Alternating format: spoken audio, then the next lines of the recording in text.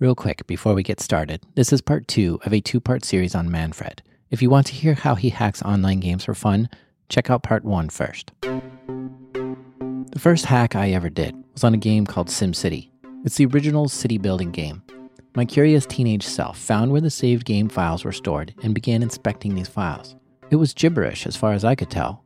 I decided to load the file into a hex editor. This converts the contents of the file to a hexadecimal format. I started changing a few numbers around. I was just guessing and then loading the game back up to see if anything had changed. I knew I was in the right area because I was changing things like the year and the name of the town. I kept tweaking values and loading it again and again. And eventually I loaded the game and I was amazed at what I saw. I had given myself 100 billion in-game dollars. The feeling I got from hacking the game was so much more exciting than actually playing the game. With that amount of money, I built some very large cities. Hacking the money system in a single-player game is one thing.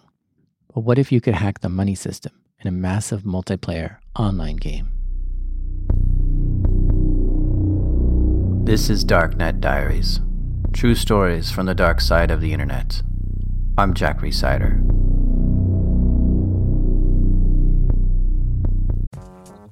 Support for this show comes from Varonis. Guess how many files the average employee can access on their first day of work? 17 million. And most of them they never use. Those files are what these ransomware gangs steal and hold hostage, because companies will pay to get that back. That's why ransomware is such a threat. The blast radius is huge. 17 million files? There's so much valuable data that's easy to get and they can make money from. Do you wonder what your company's ransomware blast radius is? Varonis does a free cyber resilience assessment and tells you how many important files a compromised user could steal and whether anything would beep if they did, and a whole lot more. They actually do all the work, show you where the data is open to, if anyone is using it, and what you can do to lock it down before attackers get inside. They also can detect behavior that looks like ransomware and stop it automatically. You can even get a break on your cyber insurance. If you want to learn more, visit varonis.com/dark. That's spelled VARONIS, varonis.com/dark. In this episode, we pick back up with Manfred. Hello. As you heard in the last episode, he hacks online video games. But the last episode was all just fun and games. In this episode, it's all business. There's lots of money to be made in hacking online games. So let's dial back the clock to the late 90s when he first started making money hacking online games. The game he was playing at that time was Ultima Online. It was just like any other MMO RPG, where you level up your character, equip items, and slay monsters. Manfred had played the game, got good at it, and then got bored. So he started tinkering and reverse engineering the client and manipulating the packets. In Ultima Online, players could buy houses and place them on the map. This would be a safe place for your character to store things and rest. The houses took up space on a map though, just like houses do in real life. So the game developers added a feature where you could demolish a house. And they also added another feature where houses would become abandoned and fall down if the owner did not go in it for a while. So initially, I was trying to find out how the process of demolishing your own house worked. Like you could demolish the house and get the deed back. I was curious to see how that worked at the protocol level. Like, what was the client sending to the server to cause a house deletion event to happen? So when I saw that, it was pretty simple. It was the operation code that said, hey, let's delete this house. And it was the ID of the house. I was like, wow, that's pretty simple. There has to be more to it. Like, how the server must be checking if you own this house. So I was like, okay. Then I went over to my neighbor's house, got that house's ID by interacting with it a little bit and looking at the packets, and I saw that, the ID was this. So I sent a house deletion event with that house ID, and nothing happened. I was like, this is weird. Why isn't this working? Then I did the same thing again with my house. I opened up my house menu, and I sent the deletion packet, and it deleted my house. I was like, maybe they fixed it. Like, maybe server side are checking if I'm the owner of the house or not. So I tried it once more just to make sure. So I opened up my house menu item just to double check on some information in the packets, and I left my house menu up. And then I sent my packet with my neighbor's house ID. And to my surprise, my neighbor's house just disappeared. everything that was in that house, the furniture, equipment, everything he ever collected, he or she, just was laying there on the ground because the house wasn't there to hold it anymore. So first I was like, oops, my bad. I really didn't mean to do that, but there's nothing I could do to undo it. So I just kind of threw up my hands and said, crap, sorry. The conclusion was that no, the server doesn't check if you're the owner of this house when you send a delete packet. The thing that it wants is it wants you to make sure that you have a house menu dialog up when you're interacting with a house. So as long as you're interacting with a house that you own, you're able to control another player's house and ultimately delete it if that's what you want to do. I think initially I started deleting players' homes of rival guilds because it was a game centered around PvP, and there were a lot of griefing and trolling guilds on the server I was playing on. So I think I took a bit of retaliation on them and started deleting their guild headquarters and stuff like that. So one of the guilds was called Players of Asia, and there were mainly Chinese players that were accused of hacking themselves. The GMs didn't really like specifically that guild and guilds associated with them. So, I'm not sure if they ever sent out a complaint ticket. I'm sure they did, and I think the GMs just ignored it. And then, after I delete their house, I'd place a house of my own up there. When Manfred would delete another player's house, the deed to that house would show up in his inventory. Not only was he able to collect all the items that were stored in that house, but he would also essentially take ownership of that house, since he now had the deed and could build it right back in the same spot where he deleted the house. And after a while, I'd have like a dozen houses, and I was like, what am I gonna do with all these houses? And that's when eBay came into play. I noticed that houses were selling for hundreds, sometimes thousands of dollars, depending on the size of a house. Usually, most players had a house that was just a single room where they could store minimal items. The largest house was a castle, which was huge, to accommodate a guild and all their items. So a castle could easily sell up from between $2,000 and maybe $10,000. As this turned into a business model, I needed more and more houses because everything I'd put up on eBay would sell out pretty quickly. So I couldn't, I ran out of guilds or rival guilds to demolish their houses. So I started looking for houses that were in danger of collapsing. 7 days passed and they were about to collapse. So usually when the house is about to collapse, there's like a huge collapsing party, tons of players come in and they try to place their house on top of a house that just collapsed. So I don't want to compete with like 20 other players trying to place a house.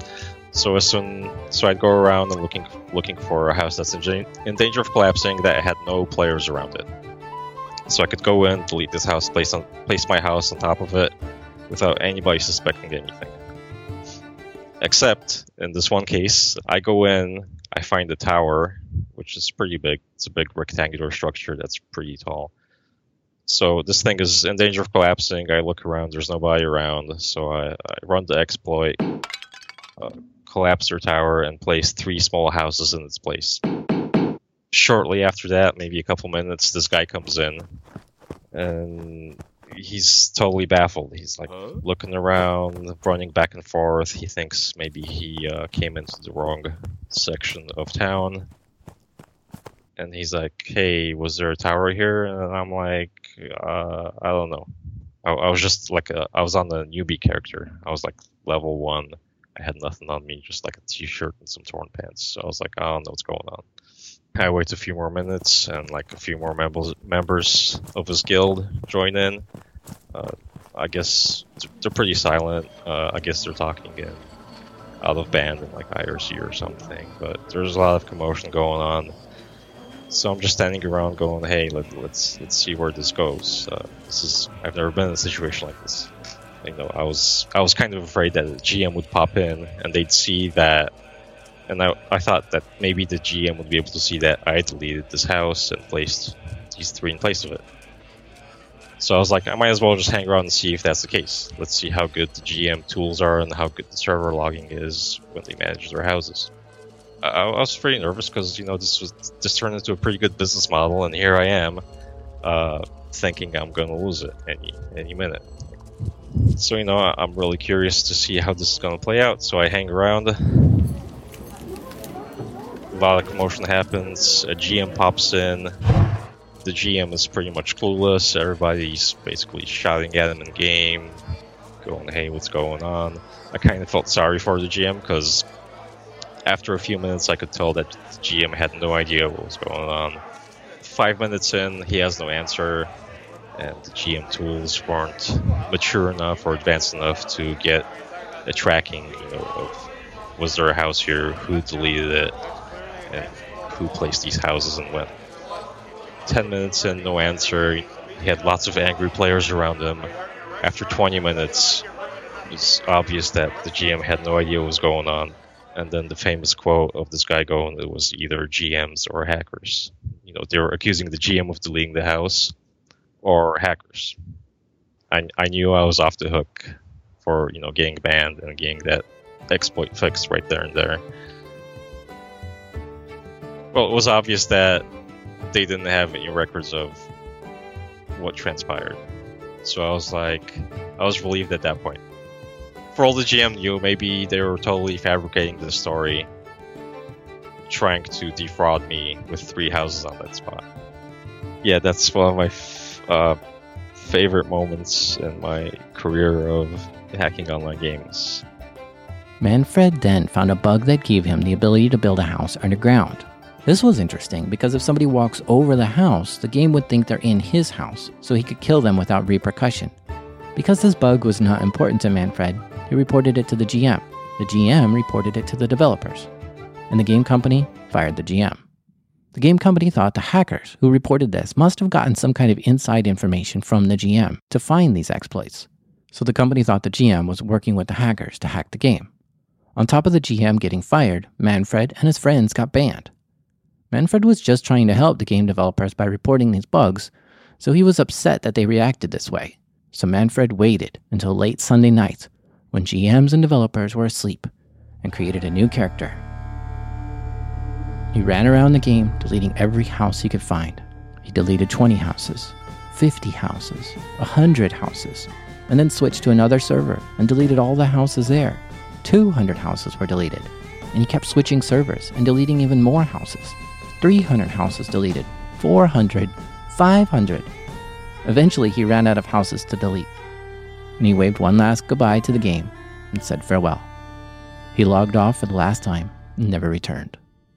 That Monday morning, there were so many complaints and such chaos in the game that the developers had to roll back the servers to a save point on Sunday before the houses were deleted. All players had their houses restored. The developers did acknowledge a bug in the game and apologized to players for the rollback. They even disabled house features until they could fix the bug. Manfred's cash cow of making money selling houses in Ultima Online was dead. That was back in my crazy college days where, as the screenshot showed, I was causing players harm.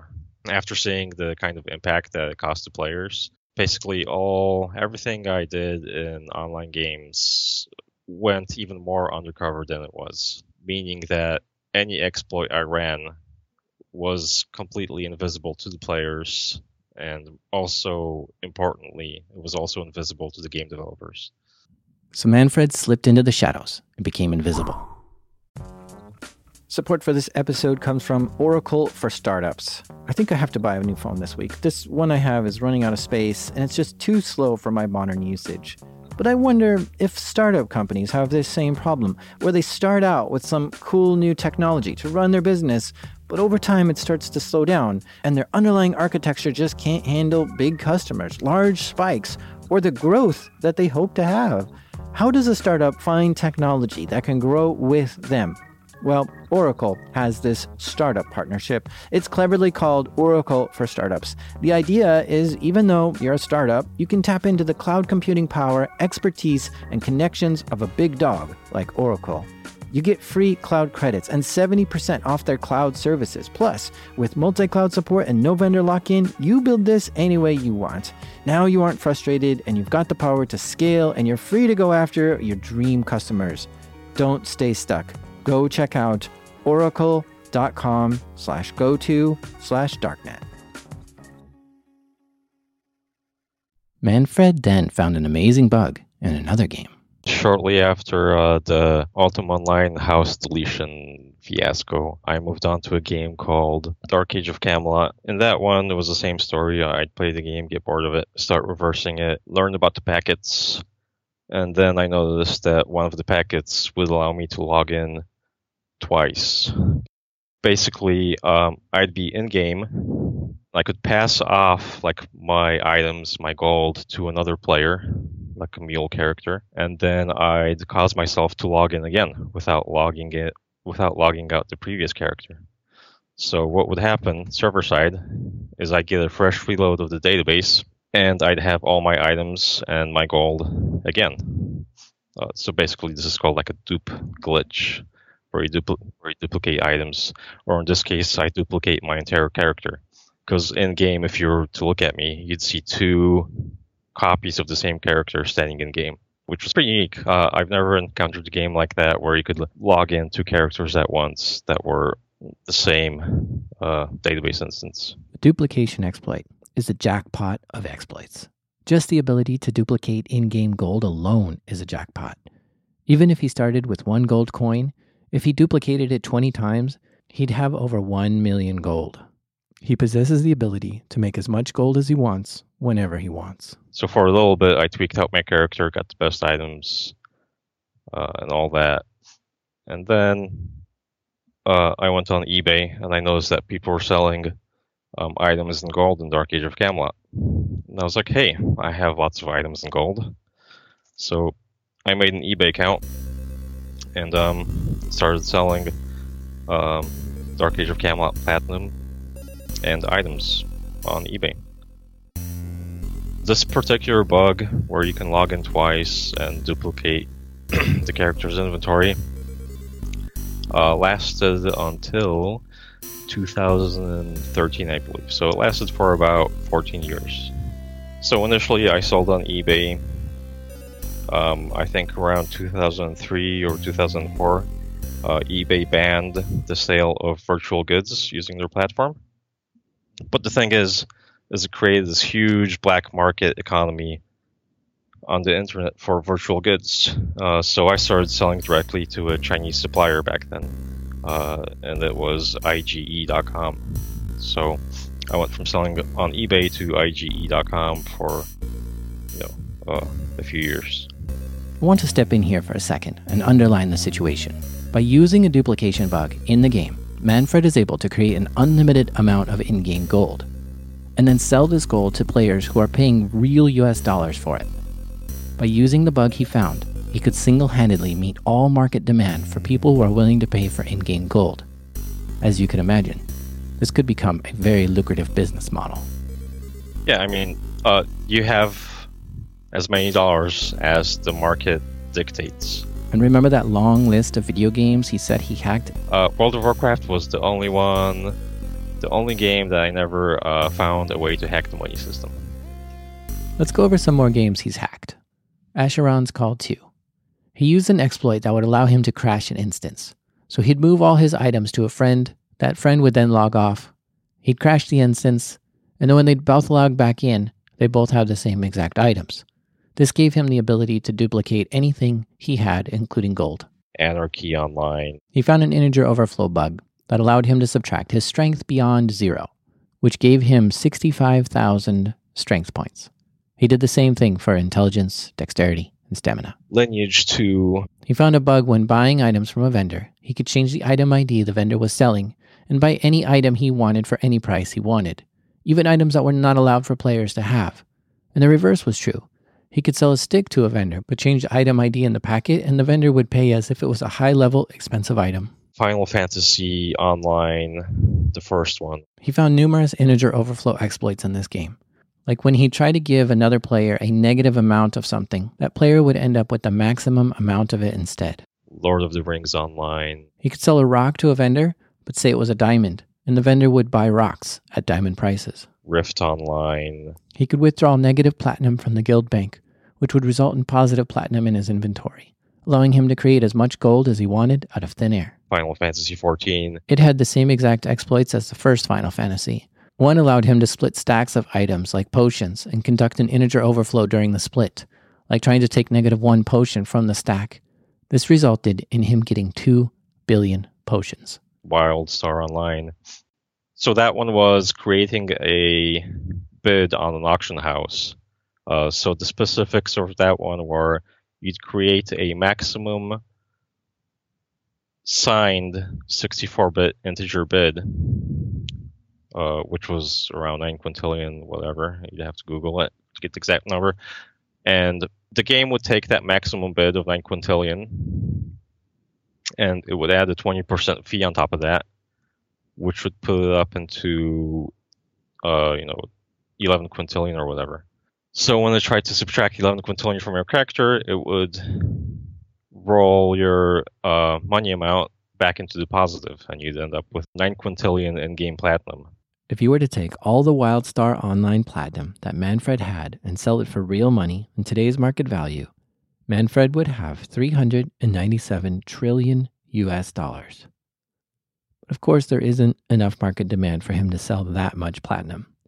He's only able to sell to people who are willing to buy in-game platinum. This was my one and only job. Everything went on my taxes. It was a legit income. I was basically expanding the game's functionality to provide players with in-app purchases before in-app purchases were a thing. I like to think of it as ethical black hat hacking, because I really was providing a service that the game companies weren't providing yet. I've never heard the term before. Ethical black hat hacking. So I spent a long time talking about this with Manfred to really understand what he means. To understand this, let's use an analogy. Let's go back to the 1920s when movie theaters didn't sell popcorn or snacks in the theater. Imagine that Manfred is a guy who sold popcorn outside the movie theater. People want some kind of snack while watching the film, but since the theater didn't sell any, they turned to the guy selling popcorn outside and they'd sneak it in. The popcorn seller isn't competing with the theater in any way. But then the movie theater saw how much the popcorn seller was making and couldn't keep the popcorn outside the movie theaters, so they decided to start selling it themselves. Now the popcorn seller would be competing with the movie theater. In fact, today, movie theaters make more money selling snacks than they do selling movie tickets. So Manfred would only sell gold to players for games that weren't already doing that themselves. He thinks it would be unethical to compete with game companies that sell gold to players since it hurts their revenue. And just like how movie theaters make more money selling snacks today, game companies make more money through in-app purchases today than they do actually selling the game. Some game companies have stopped charging entirely for their game because of how profitable in-app purchases are. And while Manfred tries to stay ethical while hacking, there are a lot of hackers that don't. A lot of the Chinese and Russian hackers that are involved in this, and there's a lot of them, they hack in a way that's completely black hat and completely unethical. They don't care about compromising servers. They'll send malware to people that play the game just so they could, install a keylogger and steal their game credentials, and they'll, log into hundreds of accounts at a time and basically strip the characters and accounts naked, immensely hurting the players that are playing this game. Also, another little inside secret is, so let's say you're playing World of Warcraft and you go to a World of Warcraft fan website, where players talk about the game and the upcoming patches and maybe databases of items in the game, and it's a community for World of Warcraft players.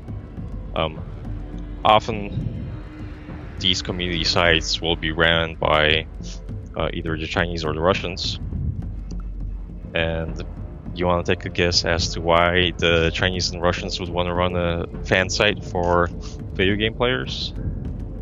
It's really simple, because the main reason is people tend to reuse their email addresses and passwords.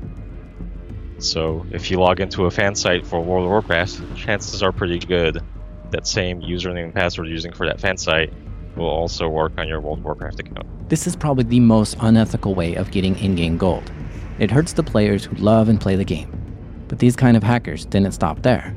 They'll denial of service attack game companies' game servers in retaliation. They'll try and, root through systems to get a hold of the databases, which happened in Guild Wars 2 and probably a lot of other games. I mean, it's the Wild West. It's a multi-billion-dollar industry, and you have a lot of hackers out there that don't care or are out of reach of, the long arm of the law, because they're in China or Russia and they don't care about breaking any U.S. laws. As a quick sidebar, in 2011, the New York Times reported hackers that were sponsored by North Korea and Kim Jong-il were caught hacking into the Lineage video game servers.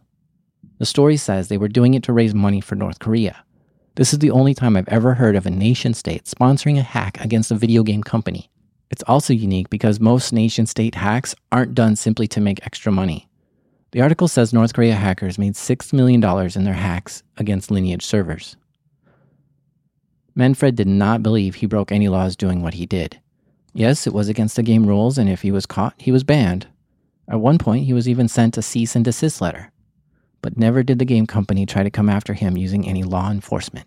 He's also proud that he didn't harm any other players, and he didn't compete with the video game maker's business model. This is why he calls it ethical. But he still calls it black hat hacking, since he's breaking the rules of the game and the client to accomplish his hacks.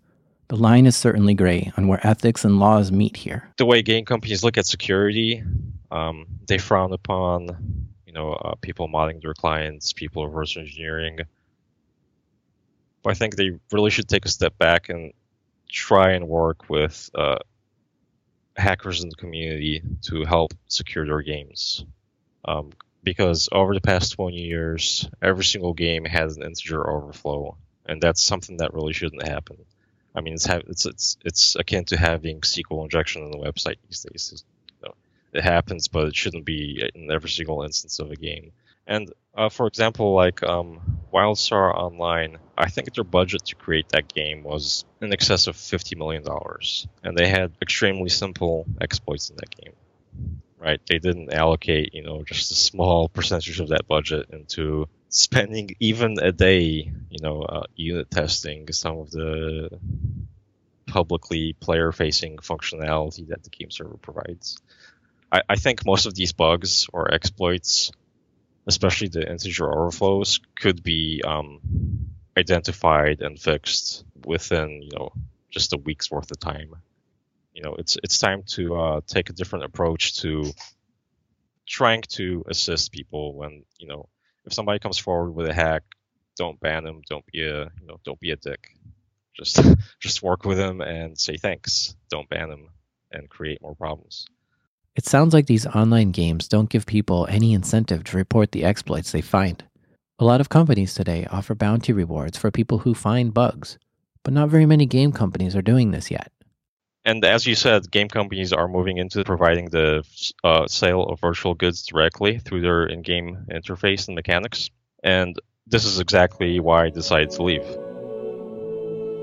This is really going from a gray area to almost illegal. But it would be unethical for me to go in and undermine a company's in-app purchase business model. So that's why last year I threw in the towel and I moved on. It's kind of interesting because there were a few discussions online about the DEF CON talk, and people were saying people frowned upon companies doing in-app purchases. They're like, why is this guy stepping away now when he should be going in right now and undermining their entire business model that's screwing players over? My main point is that I did this as a business while I felt it was ethical and legal. And last year I stopped doing it because I thought I was encroaching into unethical territory by competing with the games in that purchase business model. For the last 20 years, Manfred has been able to support himself solely through exploiting online video games. But his epic journey now comes to an end. He no longer exploits games and sells virtual items. Now Manfred works for a security assessment company and has gone completely white hat. This is why he's now able to tell his story about what he's been doing for the last 20 years. Even though he thinks it's unethical to compete with companies who have in-app purchases, there are still many other hackers who continue to exploit online video games. And this will probably continue until there's no longer a demand for virtual goods. But that is not going to happen anytime soon.